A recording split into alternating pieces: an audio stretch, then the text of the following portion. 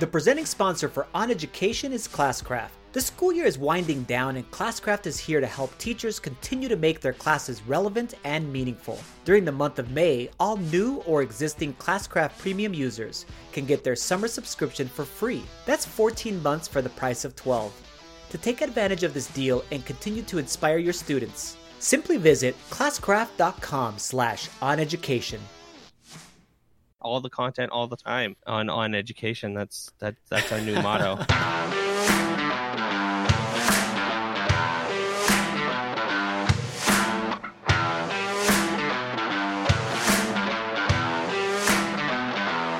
Welcome to On Education. I'm Mike Washburn. And I'm Glenn Irvin. Friends, we have an awesome pod for you today. It's all VR and AR today on the show. We'll be talking software and devices and what you need to know to bring this awesome technology into your classrooms. Our guests this week are Kevin Chaya and Jamie Donnelly. Huge episode. Almost too much episode for one episode. In fact, so much episode, we'll have to do it in 2 episodes, I think. We're going to have to split them up. We actually do have, we are doing Dig It or Ditch It. We are doing it next. We have to record it a little bit later, and we'll be splitting it out because we've got too much content all the time on education. That's our new motto. Should be a sticker. It should be a sticker. All the content all the time. Mm-hmm. I don't know what I just said, but we have great stickers, and that would be another one. Speaking of great things, how about those Raptors, Glenn Irvin? How about those Raptors? I'm happy for you guys. I mean, you don't sound that happy. I mean, it's fine. You get Eastern Conference champions. The Eastern Conference wasn't much of a conference this year, but you guys will get to go and play your 4 games against the Golden State Warriors. Oh no! And then you can go back to Canada, and as the North gits destroyed by the Golden State Warriors. You know, I don't even think you can win a game, right? You know they're the favorites, right? They're not the They are the favorites. Go look at 538. Go look at the ratings. Mike, the Raptors are the favorites. Mike, you're not on the planet there. They totally are. Okay. And they have home court advantage. Did you know the Raptors have home court advantage? I did not know they had home court advantage, but they absolutely have. When you guys lose 4-0, they have a better record this year than the Golden State Warriors. They have home court advantage. I believe you because they play in the Eastern Conference, and that's probably why they have the better record. Yes. This is going to be a thing now. I just know the facts, and I guarantee there's no way that they're favored. They probably are actually such long shots that it would actually be a really good wager for you. I don't know if you guys have those types of things as far as in Toronto, if it's legal or not, but if you do, you should put a wager on your Toronto Raptors. I am now. and say, I'm gonna come because the odds are going to be great if they do end up pulling it off by a miracle. Because it will be a miracle.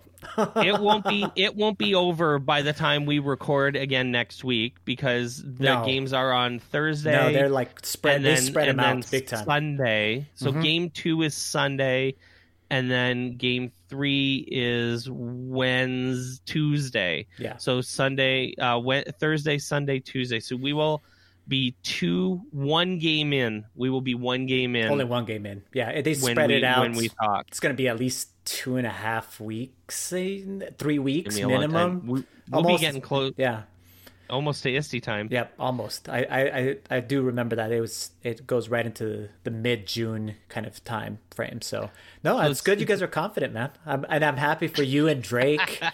You guys look like you were like having a great time. And I was interested though in what do they call that? The Jurassic Playground? Jurassic Park? Yes, there you go. The Jurassic Park, which was an area outside of the stadium, maybe? Right outside of the arena, It's basically the roads. As you guys would score baskets on the helpless Milwaukee Bucks, who were horrible for a number 2. I think they were the number 1 seed in the Eastern Conference. They were the number 1 seed, yeah. God, that's a bad team. And as you guys beat them, and I could see the people it was like a concert. Thousands of people. Yeah, it was like a concert. So, like you said, the country of Canada behind their team. You guys have maybe that force of you guys' support. Maybe you guys will pull the it off. power of the entire nation behind us. Yeah, actually, most of us want the Golden State Warriors to lose. So I mean, it's kind of getting an old show there. So if you guys do pull it off, that would be amazing. But I'm thinking a sweep, 4-0. Oh, that's my prediction. Breaking my heart. So we're gonna talk. I'm moving on now. We're going to talk AR and VR all day, basically. Augmented reality and virtual reality. And I think it's important to point out that there's going to be a decent amount of people that may not even know what the hell we're talking about. Yeah, including me. Which I've admitted previous to the show, and I'm doing a little recording for myself as far for a YouTube thing, and I've just said I don't know a lot about this, but you've pointed me in the direction of some really good information and articles and different things that are being done as far as the classrooms. But I think a lot of people are in the same boat. They know, in a sense, kind of what the two are, but they don't really have a clear idea, like even what they are or what the difference is, and especially how they would go about using it in a classroom for learning. So let's do the I'm going to give you like the nuts and bolts of the difference between the two. VR is the easiest one to explain.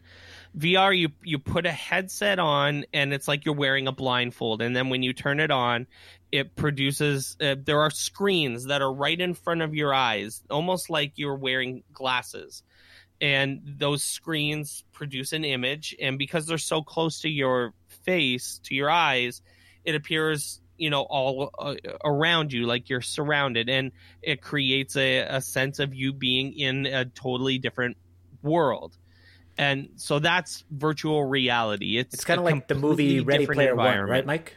Kind of like Ready Player One, virtual reality. Actually, exactly like Ready Player One. That's like the best example of it, that's easy to visualize. Now, we don't have a lot of those cool kind of tools. There are actually a lot of interesting things happening with haptics, which is like the physical feedback that you get from being in a virtual space. That's haptics. Okay. And in Ready Player One, the guy's wearing like a suit that basically has multi-point touch control, like he can feel people touching him in the virtual environment, and you feel it on your body. So that's what haptics are, and there's some stuff coming out that's kind of interesting related to that, but nothing close to Ready Player One yet. We're not there yet. That's like the dream. Sure. But that's what VR is basically. AR is a little bit different in the sense of when you're wearing an AR headset or glasses, you're seeing the world in front of you. You're literally wearing like glasses in a lot of cases, like the original kind of some of the first things that were popular or popularly known was like the Google Glass, which was literally a set of glasses that you wore, and then it had a little screen that popped out kind of the side. And so the difference is that AR puts things into your view that is virtual or digital, but that you're looking at it you're looking at the real world still. So a popular example of AR is something like Pokemon Go. Yes. Where you were looking at your screen, and your screen was basically your camera was passing through the view. So you would look at your screen, you would see like the ground in front of you that's literally on the other side of the camera. And then when you're looking at your screen, a Pokemon would pop up and you would interact with it, but it's obviously not there. So that's basically AR. Now, AR is becoming quite a bit more advanced, especially with Microsoft getting into it quite a bit with a device called HoloLens. We'll talk about that in the next segment. But AR is also, I think in my mind, AR is a little more accessible. Yeah, as well. Like there are AR apps. You can use an iPad or a phone, obviously, to be able to interact with an augmented reality app. So you can use that. Yeah, perfect. Yeah, so that makes it more accessible. There was an app called Erasma that a lot of people in education have heard of. I think it's called HP Reveal now. Yeah, great name. If anyone is wondering where Erasma went, it's now called HP Reveal, which is terrible, but that is Erasma. They got bought by HP. there's also a lot of like games and cool apps. So one of the fun examples that I always used to use with AR was the star charts. So where you could use your phone to look up into the sky, and it would augment reality. It would show like information about the stars that you're looking at through your camera on your phone. Really cool. And you could track, for example, when we went camping with the Cubs, with Scouts, we would look for where the ISS is and kind of track it so that we could see when it was going to be flying overhead. Because you could actually look down into the ground, and if the International Space Station was like on the other side of the planet, you could actually see that it was on the other side of the planet because it was augmented. It was an augmented reality on your phone. That's a cool app. I really enjoy that one. Yep. Yeah. So there's lots of cool stuff like that.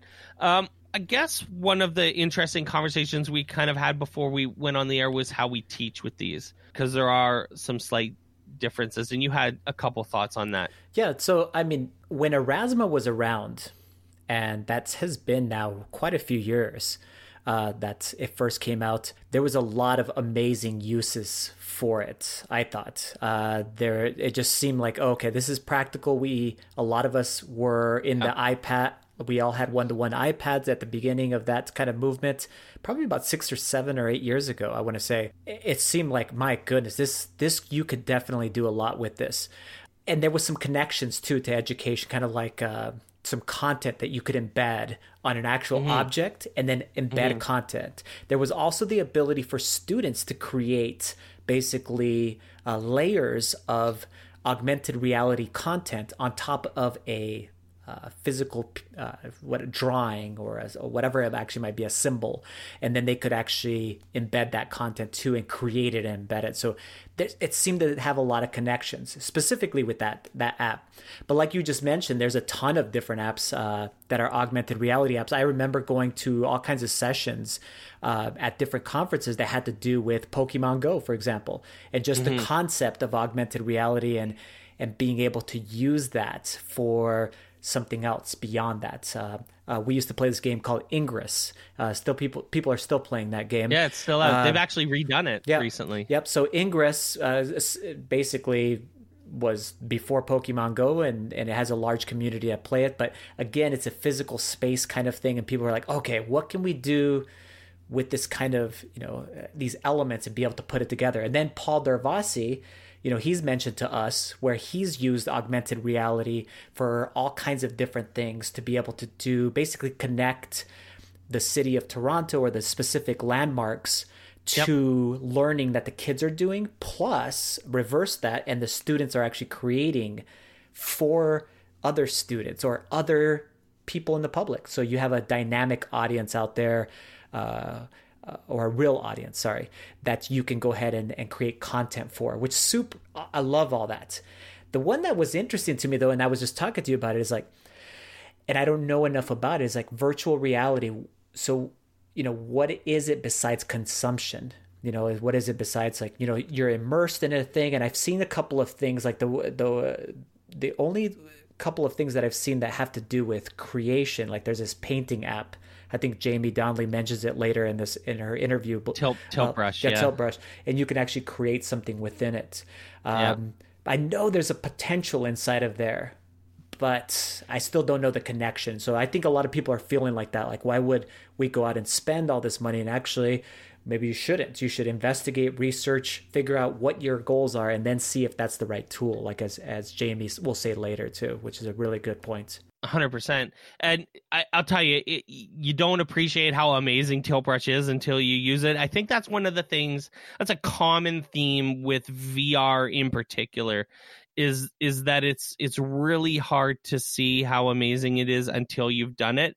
But then once you've played VR, most people's minds are just completely blown by how amazing modern, top tier VR is. Like, if you put on an HTC Vive or an Oculus Rift, or I guess the Vive Pro or the Oculus Quest, there's an amazing difference between that and something like a mobile VR. I'll admit that other than Tilt Brush, I don't have a lot of good answers for you as far as creation goes, or at least creation inside of VR. Other than, I mean, you can use Minecraft in VR, and it does add a really interesting element to the building process when you are, in first person mode inside the world of Minecraft. It changes some of your perspective a little bit on what you're building and how you're building, as far as, building to scale and stuff like that. There might be some interesting conversations to have there. But there's definitely also there are a lot of pretty interesting consumption tools, though. Places for you to learn. I actually have a VR app of the Titanic that is a very historically replicated model of the Titanic, and then it actually replicates the Titanic underwater, sinking, and as it's sinking, and you can watch the whole thing kind of play out, and you get, I tell you, I mean, if you're looking for like a way to really have a strong sense of understanding of how something happened, VR puts you right in that world and gives you a sense like you've never had before of being there in that moment. I mean, there are a lot of interesting museum tours that you can do in VR as well.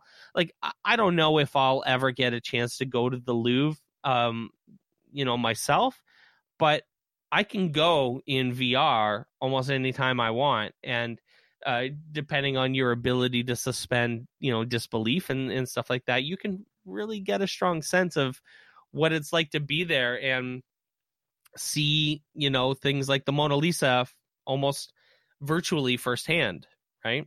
Totally get that. And I think that's where a lot of the use is right now.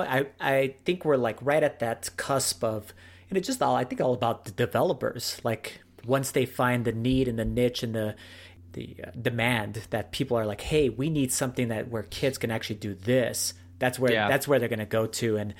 And I think we're just right at that cusp of like in between, just basically experiencing things, and then Ready Player One. We're so, right at that tilt of basically getting there, because I think experiencing content could be really, really next level if taken. Just some pieces are missing, and once those pieces are there, my goodness, it will make for a very, very immersive, awesome experience that, kids. I could imagine like a kid using a Spanish app where you're actually interacting and speaking with other Spanish speakers, but really in a virtual environment. So it really feels like, and they understand and kind of are interacting with you depending upon what you actually say. There's some really cool stuff that could be possible. I agree. We're on the cusp of like a whole new wave of things, especially with the devices becoming so advanced. We've seen some promos at a conference, at a press event Apple did a couple of months ago. They revealed a Lego AR application, and now there's a Minecraft application in AR that's coming, Minecraft Earth. And unfortunately, we were hoping to learn a little bit more about it. I know we kind of talked about it a little bit last week.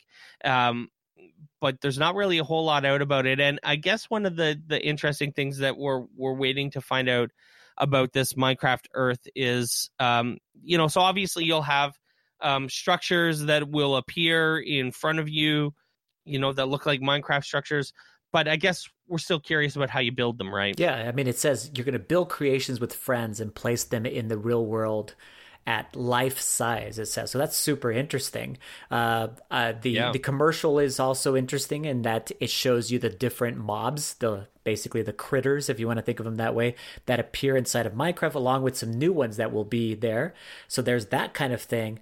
I just wonder, how did they, what's bringing this all together? Because you need something, to me, I need something more to see, like, okay, why am I going to go out there and do this stuff? It has to be compelling in game mode, the game play.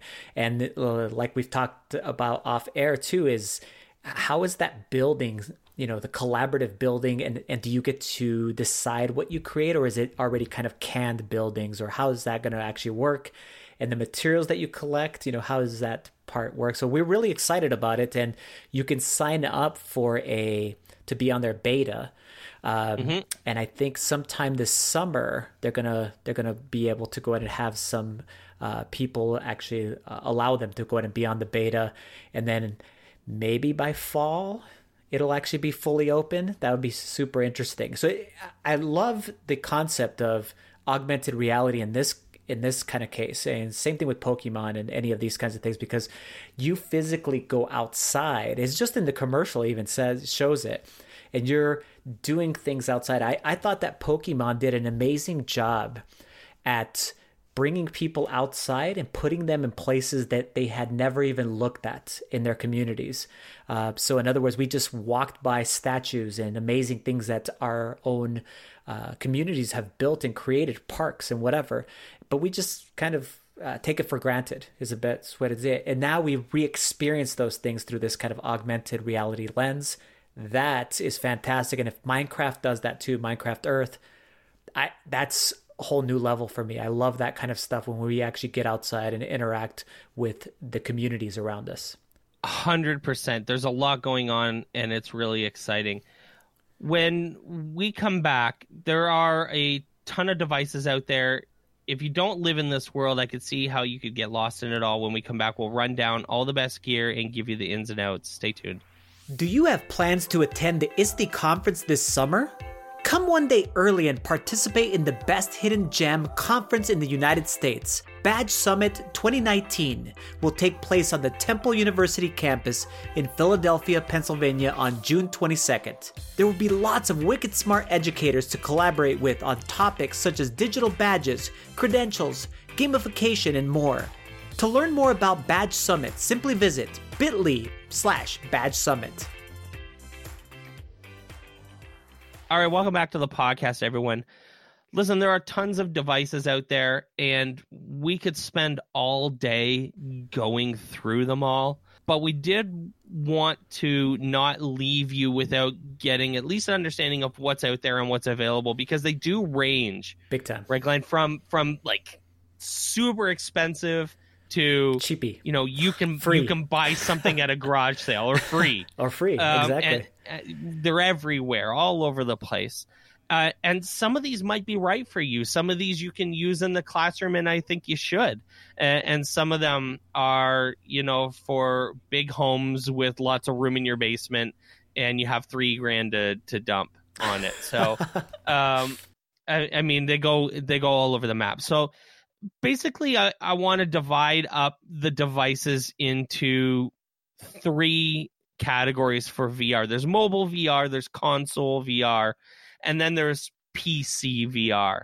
And these go all over the map. So mobile VR is probably the most common, the most popular, the thing that, you've seen it in retail and it's pretty accessible. Things like the Google Cardboard, which, go to a conference at Connect, actually, they were giving away cardboard holders for VR. And then there's things like the Oculus Go, which, it's $200, but it's a standalone mobile VR headset, which is, and it looks really reasonable. Nice. Super comfortable, tons of fun. And then its predecessor, or it's, related, is like the Samsung Galaxy VR. The only drawback to the Samsung Galaxy VR is obviously that you had to put a Samsung Galaxy phone inside of it. Okay. So it wasn't compatible with iPhones. So there's mobile VR is also, for better or for worse, where a lot of the big development is actually happening. I think it's because people can buy it and it's more affordable. So there's actually a lot more, and generally speaking, they're all attached to it's all built into, what you're using on your phone, and everyone has phones. So everyone potentially has an AR VR device already. Yes. Right. So Mike, just so that we're clear too, these mobile VR things probably vary in the quality, right? But Google Cardboard, I thought it was okay. I think it's just it's okay, but it wasn't anything where I was like, oh my goodness, let's go buy the whole kit, which people were, Sure. there were some people that were like that or still continue to be like that and did go buy those kits, from Best Buy or whatever it might be, and bought a class set, got the phones that were really not phones, but they were just specifically for this purpose, and it ran a whole system with that, which all the more power to you, because there's all kinds of different experiences out there that are for free. And then the Google Cardboard is really accessible also too, because it's the price point is there. Right. But I think because people experience that, they think virtual reality is similar to that. But I think what you're trying to say is these next ones that you're about to say are that much better, right? That much more immersive. Okay. Even within the mobile VR world, there is quality, substantial quality. Like the difference between Google Cardboard and Oculus Go is substantial. Okay. That's what I figured. A huge difference between the two. And then you have console VR, and there's only really one player in this right now. There is a Sony PlayStation VR set. It's the only one that ever gave me any sort of motion sickness. and maybe that's because I had a Rift at the time, and I was so used to like super high quality top end VR that I used this and I could tell there was motion blur. So that's when you hear about motion sickness, and this is something we should probably talk about just a little, it's mostly related to motion blur, because you're not actually looking at real life, right? You're looking at a video screen. Yes. You're looking at something as if it was on a screen. It's just the screen is really close to your eyes, and that's giving you an optical illusion like you're surrounded by it. So if it's fuzzy, basically it gives you that blur that actually could potentially make you dizzy. You're saying okay, because it that's confuses what gives you your the brain. headaches, okay. That's what gives you the headaches or the dizziness, or some people can get really sick. I know people that don't react to this well at all, and have been laid out for days because of how sick they got. It's like seasickness almost. Yeah, right. Oh, makes sense. So PlayStation VR is the only thing that ever did that to me, and I don't know if it was because it just wasn't fitting right, or wasn't adjusted properly, or calibrated, or whatever. But I know that Nintendo Labo has recently released a VR set. Yeah. And so it's using the Switch screen, and it's putting the Switch screen literally right in front of your face, in a cardboard set, because that's all Labo is. Labo's cardboard. Basically the cardboard. And it's cheap though. It's like $75 US. So, I mean, a pretty interesting, inexpensive way to experience VR. I don't know of its quality. Yep. And then, of course, there are the super high end, the big ticket items. The big ticket items. So I had an Oculus Rift. I actually recently got rid of it when I quit teaching and had to work from an office. I had to renovate my office, and my office is where I did VR because I had tons of space, and now I have no space. So there's Oculus Rift, which is kind of the first generation, and there was what's called the Vive, which is made by HTC and kind of co-developed by Valve, the video game company. And then there's the newest one, which is called the Oculus Quest. So these are PC or standalone VR. The Oculus Quest is allegedly PC quality, so that's why we kind of put it in this category. But the prices are quite a bit higher. So an Oculus Rift is in the $300 to $500 range now. Okay. And the Vive is around the same. Okay. But now there's a Vive Pro, and the Vive Pro is quite a bit more. It's pushing $800 US. And the Oculus Quest is about $400 US. So they kind of range all over the place. One of the things that you'll hear from Kevin when he joins us in a bit is talking about the necessity to have a computer. It's the X factor in this that a lot of people don't consider. For the Rift and the Vive and the Vive Pro, you have to have a decent computer. In fact, not just a decent computer, you have to have a good computer. Mm-hmm. So we're talking at least probably $1,200 to $1,600 or $1,700 just for the PC. Wow. Yeah. You need that and first. Then you're still Yeah, 100%. And then you're still buying a VR headset of whatever flavor that you choose to buy or could potentially afford. The other X factor with these PC VRs is that you require space, and not a small amount of space. The Vive recommends, I believe, a 10-foot square space, which is a lot. That's huge amounts of space. I could be wrong on that exact number, but I know the Vive in particular stresses that it would like a lot of space. Now, for my Rift, I was probably working in I'm going to say a 5x5 space. And the reason why I got rid of it is because that 5x5 space turned into I'm looking around right now, about a 3x3 space. And I just didn't think I could make it work in that space. Yeah. So I got rid of it. But they definitely require space because they track your motion. And that's one of the cool things about it, right? Yes.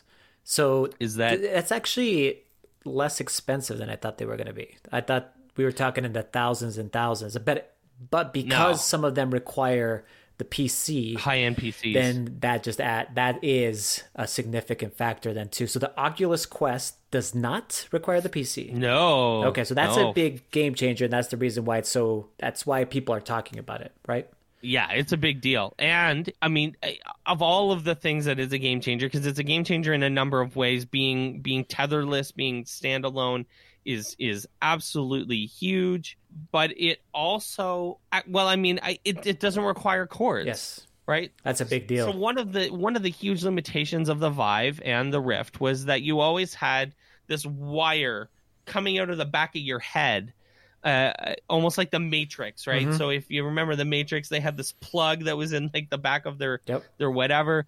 It was almost like that, and it felt like that. You could feel the cord. It was what really took the immersion out of it, was the fact that you always had to be conscious of where the cord was. Yeah, 100%. So having no cord is a huge thing. Even though it's not tied to a PC, the resolution is amazing. It's 1440 by 1600, which is the exact same resolution as the Vive Pro. So that makes it that's why we put it in that same category, because it's PC quality. Yeah, high ticket, but has a lot of advantages. So definitely something we should be taking a look at. So for $400, like, I mean, you can get into some pretty fun stuff, man. Like, I mean, there are,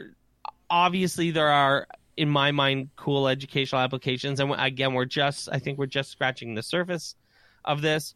But even just as an entertainment device, when you think about how much a PlayStation costs, or an Xbox costs, or a Switch costs, which is right around the same amount of money as this Oculus Quest, I can see some people picking this up and using it as an entertainment device, which is also, what it is. For sure. So these are the virtual reality ones, right? Now there's augmented reality, and there's not a lot. Yeah, there's not a lot of like devices for AR other than your phone. I mean, I think that the thing that a lot of people would point out, and Apple will point this out every day, is that your iPhone is an AR device. Yes. They are pushing AR hard. They have been pushing AR hard for a long time, 6, 7, 8 years, like you said. The reason why a lot of people in education know about Aurasma is because Apple was demoing Aurasma on iPads. Yes. It's like that's where most people's first interactions with AR came from in the education space, is because Apple was saying, hey, look at the things you can do on an iPad in AR. So there's no coincidence that AR is everywhere, even if you don't realize it, because your phone is an AR device. Now, that being said, Microsoft made what's called the HoloLens. It looks a lot like a VR headset. It's got a big old, eye thing that goes over your face, but you can sort of see through it, and it augments, reality. It puts things in your field of vision. It's very expensive, and it's not for public consumption yet. I don't think it's not like something you can buy at retail. You still, I believe, have to be like a developer or ask for like a developer version of it to get one. And I believe you have to even like queue up for it. Like there's like a lottery Weird. to get access to it. Yeah. So it's still basically, they're still working on whatever this is going to be. Again, just like in the virtual reality space, like still working on for public consumption, the model that everybody will then have access to. And it's a ton of money. It's like $1,700 US. If you just for the HoloLens, and you still need and you still need a computer. Wow. Yeah, that's super expensive. So it's not tetherless. It's wired to your device, to your PC, and it's not cheap. So that's that. But you're going to hear us talk a little bit more in the next segment with Jamie and Kevin about MergeCube, and it's worth mentioning it here because of a couple cool things. First is that it's getting a lot of traction at schools. It's super easy to get, and it's incredibly cheap.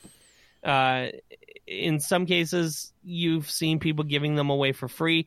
There's places like Walmart that have sold them for $1, and I believe I got cheap. Mine for $10 cheap. Yep. And MergeCube is a foam cube. It's about 4-5 inches square in a cube, and it's got a pattern on every side of the cube that acts as a trigger, like if you remember what Erasma did.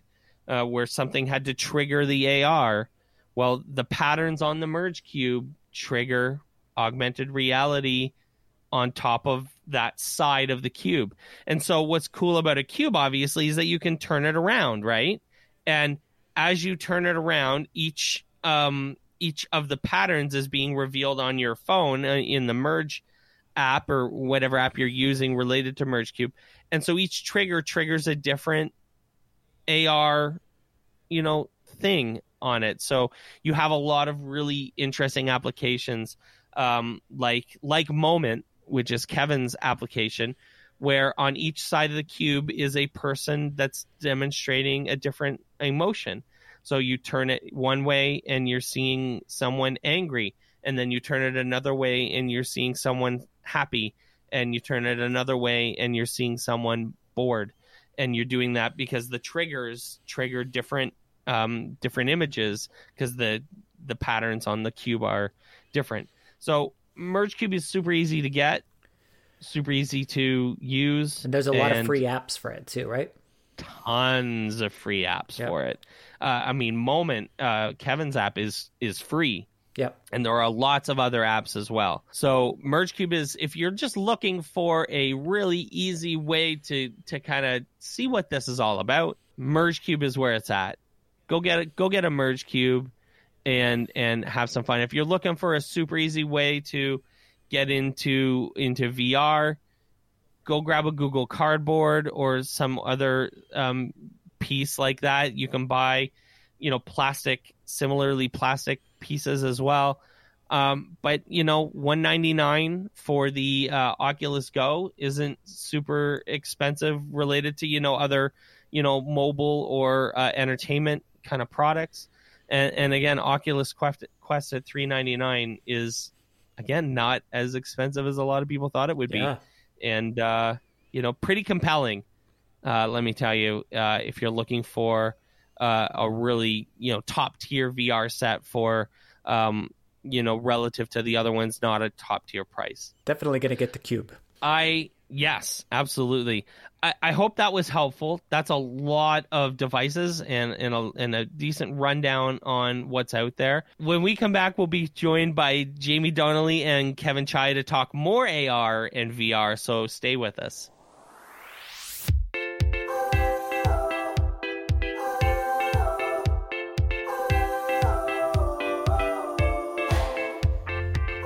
All right, welcome back to the pod, everyone. Kevin Chaya is an entrepreneur and developer from California.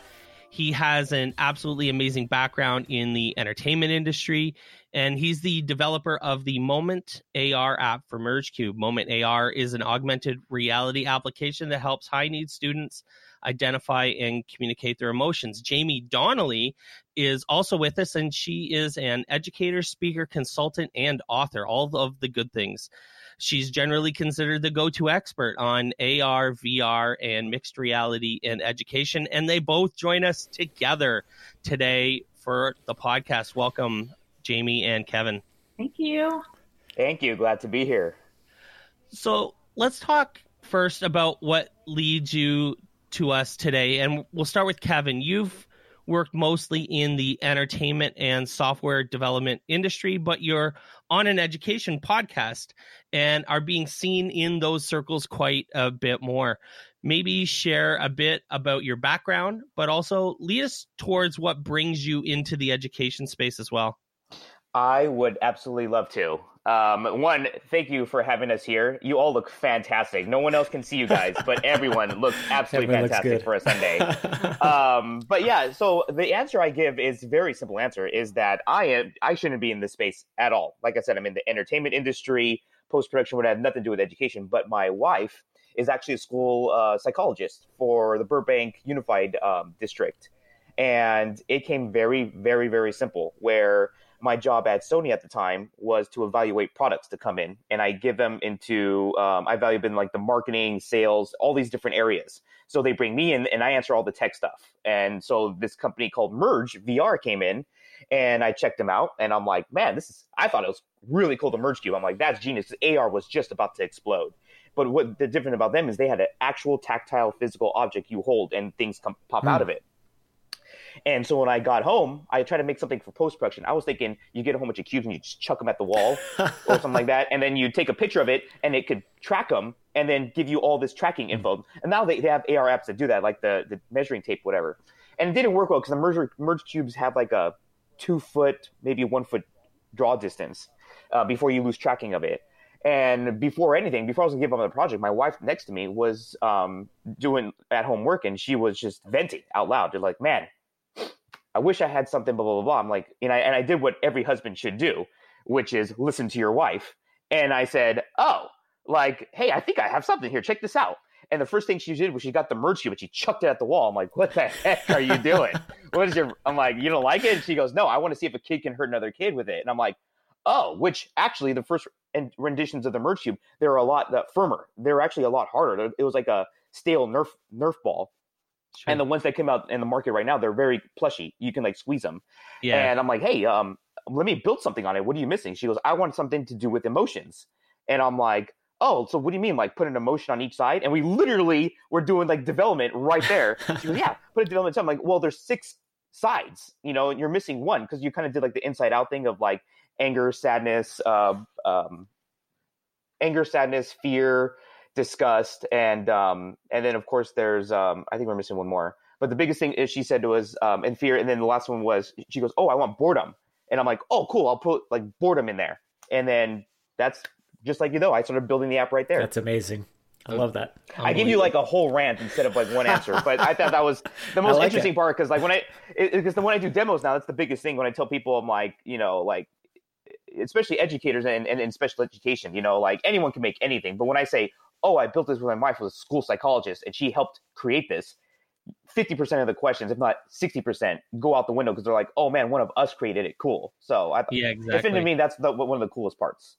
So Jamie, your background is quite a bit clear as far as how you relate to this, but I'm interested in how you went from a math teacher to a tech coach and then to being basically the go-to AR VR guru.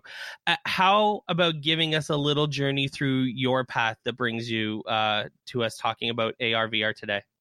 Well, the only reason why I taught math is it was the only subject I actually got in school. Everything just really made sense. I didn't have to memorize anything. It was something that just connected for me. I will say that being an educator has never been about math. It's never been about teacher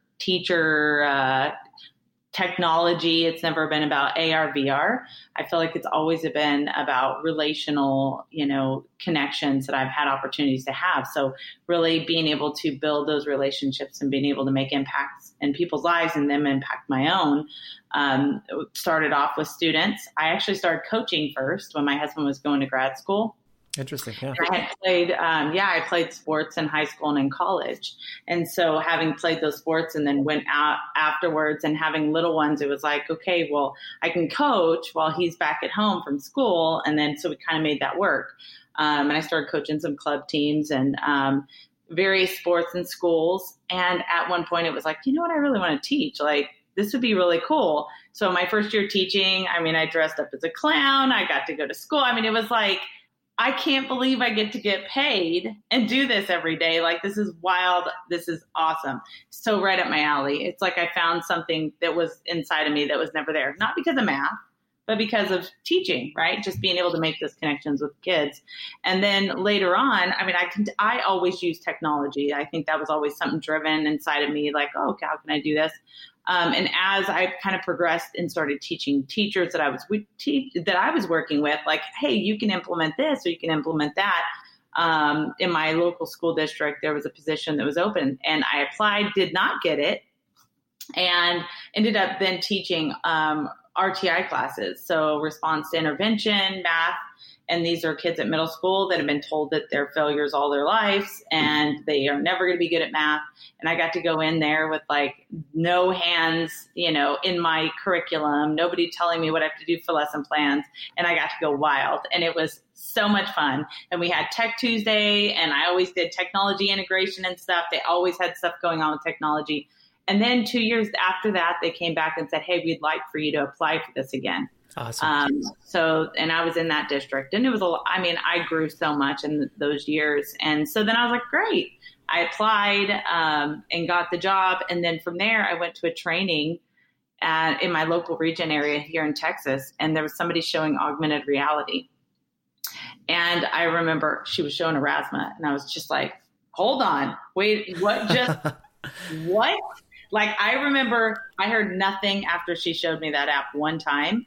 I'm literally in her session as she's up there speaking, and I'm like making all these auras and all this, and I'm just like, everything comes to life. I mean, the day after, I'm training all the teachers in my schools, like, you're going to be doing this. This is amazing. So I just went kind of crazy with that. And I think that was the start. Now, later on, VR was something, I think for AR and VR, there was very little connection to education.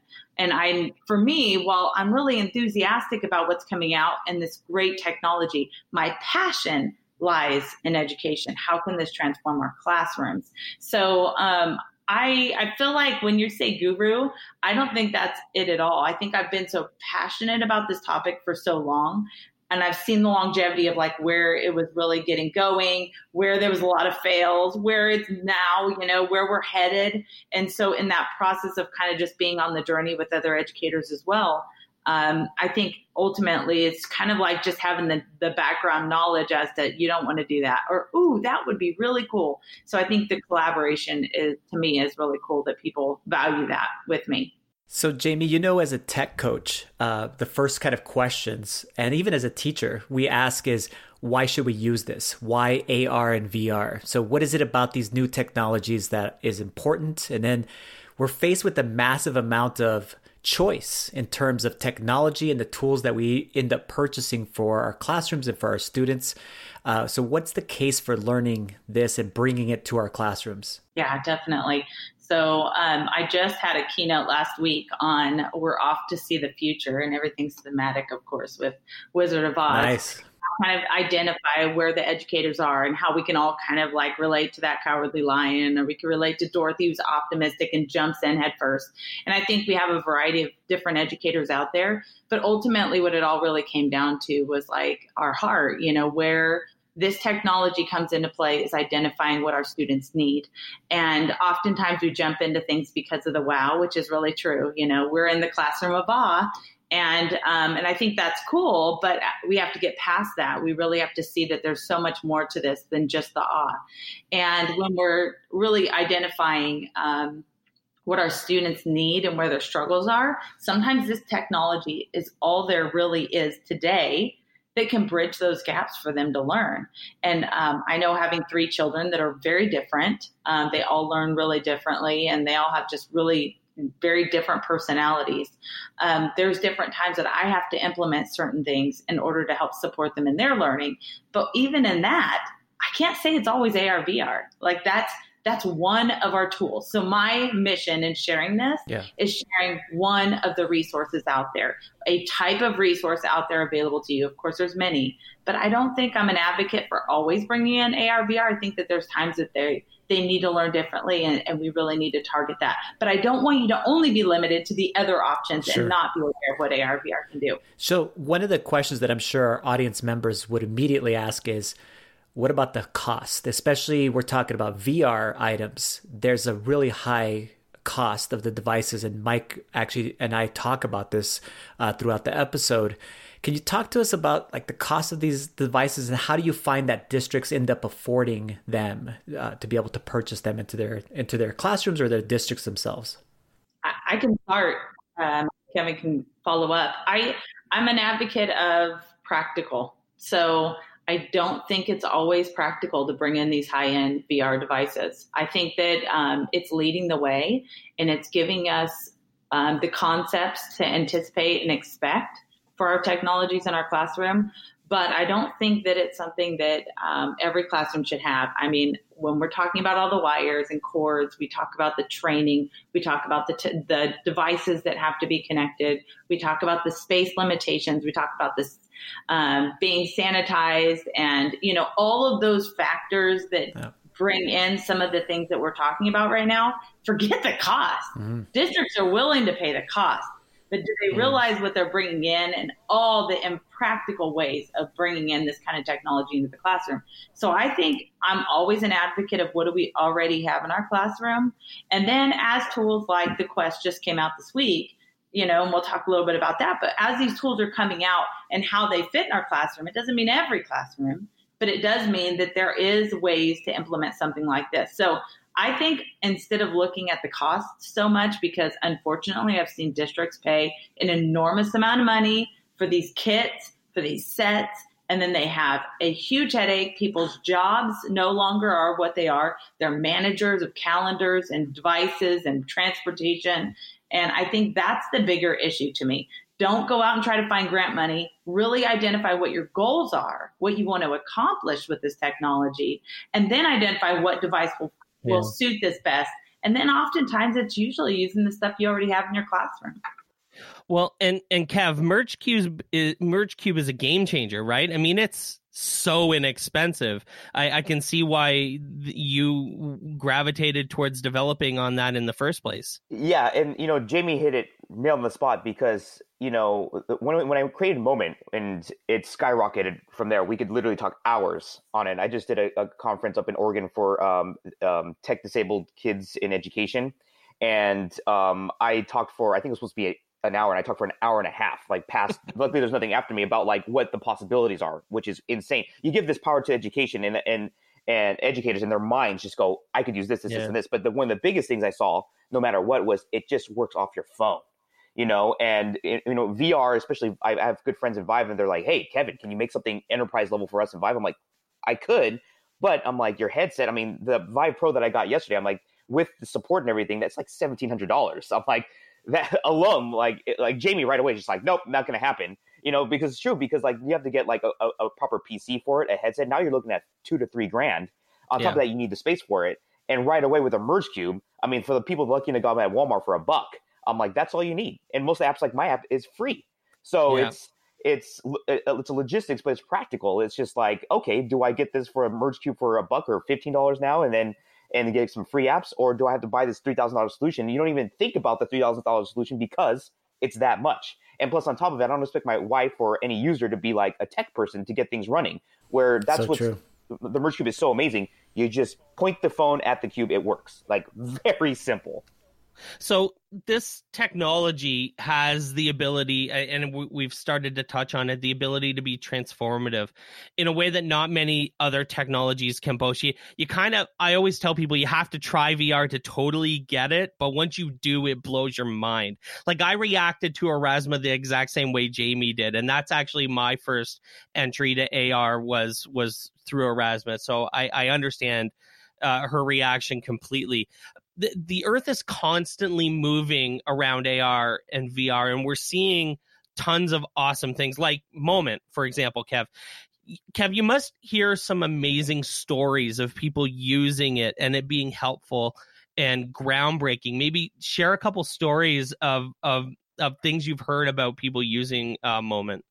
I think the biggest one was the kind of like research element outside of our little umbrella, which is us here in LA and our Burbank, Pasadena, Glendale, other like districts, was Merge contacted me and said, hey, can you, we're going to do another video. You want to come out? I'm like, yeah, sure. You know, we're at, plus like, I'm excited to go to San Antonio. They have good food there, you know, especially at the Riverwalk.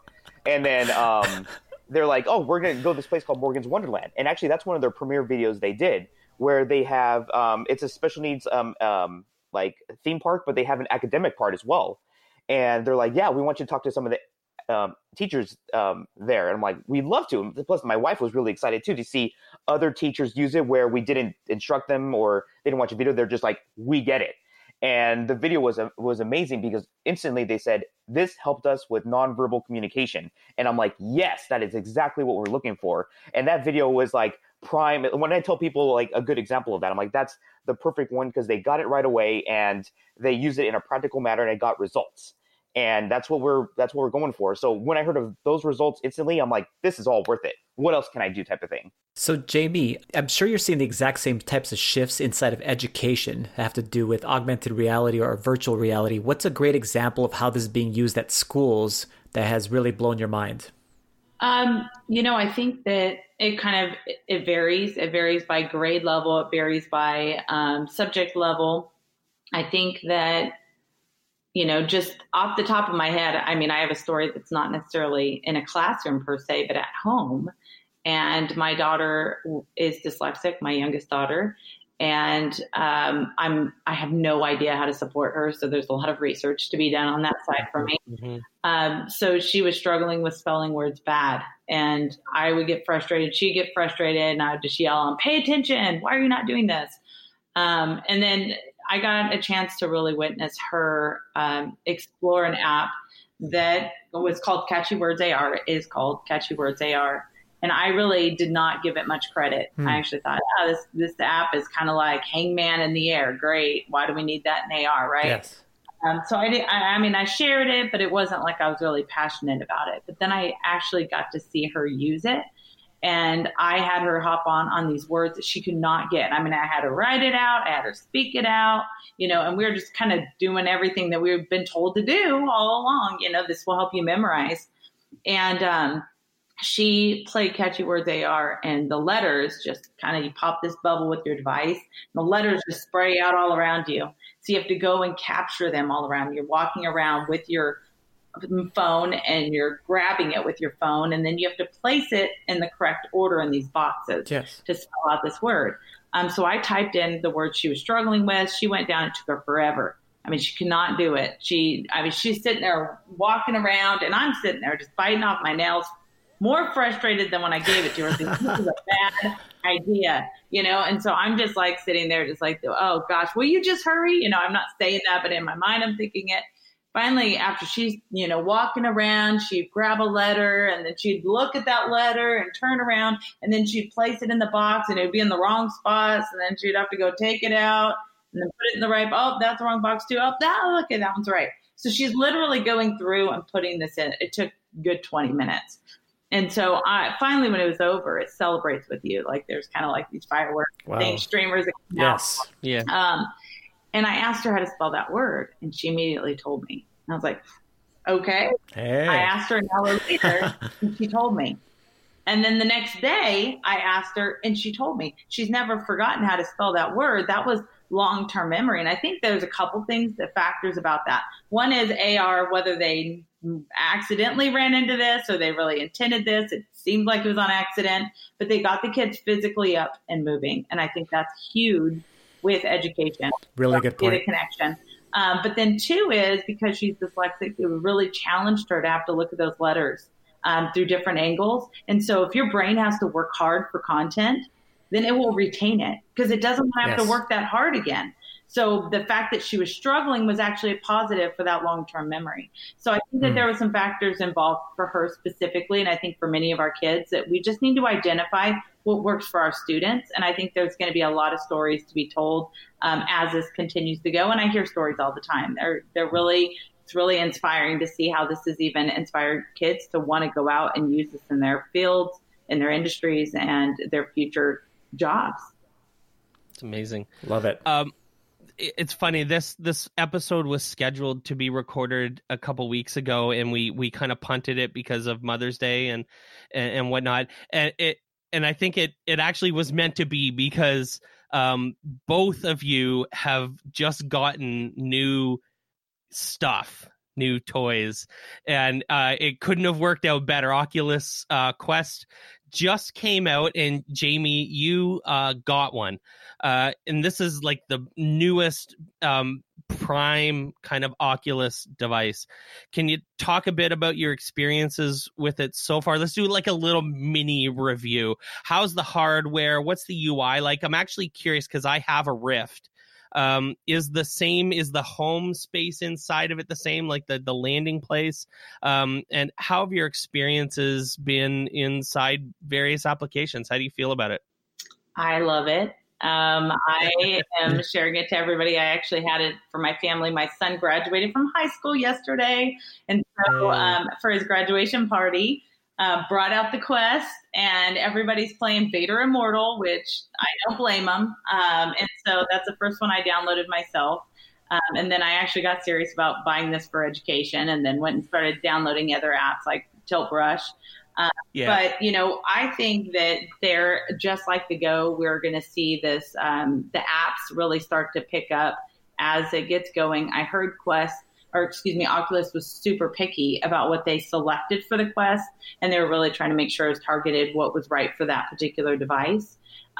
So you'll see some things that were available on the Rift that are also available on the Quest, and some things that couldn't be available on the Go that are now available on the Quest, which is really exciting. And then I talked to companies that are backloading their content and selling the Quest and the Go, and they're selling the devices, and they're not actually, since they're not getting qualified or accepted into the actual stores, they're actually loading them because there's a huge quantity of content. So I think that there's some great potential there.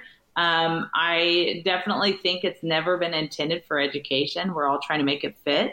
But I do think if I were to choose the difference between bringing a Rift in the classroom that has all the wires and computer and training, I would never do that. I mean, there's going to be very specific targeted groups that would apply to. But I love it. I think that a couple things that I noticed, I got sick a lot with the Go. So when I've had to write reviews and write-ups on articles for it, I'll go in and do some snapshots and stuff. And I noticed that I would get sick, and I don't get like car sick very easily. But I've never felt that with the Quest. So I know that the quality, they've kind of essentially put the resolution into each lens. And so the view is I think, tracks better. I think the movement helps instead of just sitting there and looking, getting up, physically walking. I think our brains handle that a lot better. I do want to just point out that it's ages 13 and up. So if you're looking at secondary level, that's great. But if you're looking at elementary, I think that there's other options you need to consider. I love that there's no cords. I think it's a game changer as someone that has a Rift, so experiences. And I've brought my Rift to school, which, is in elementary school.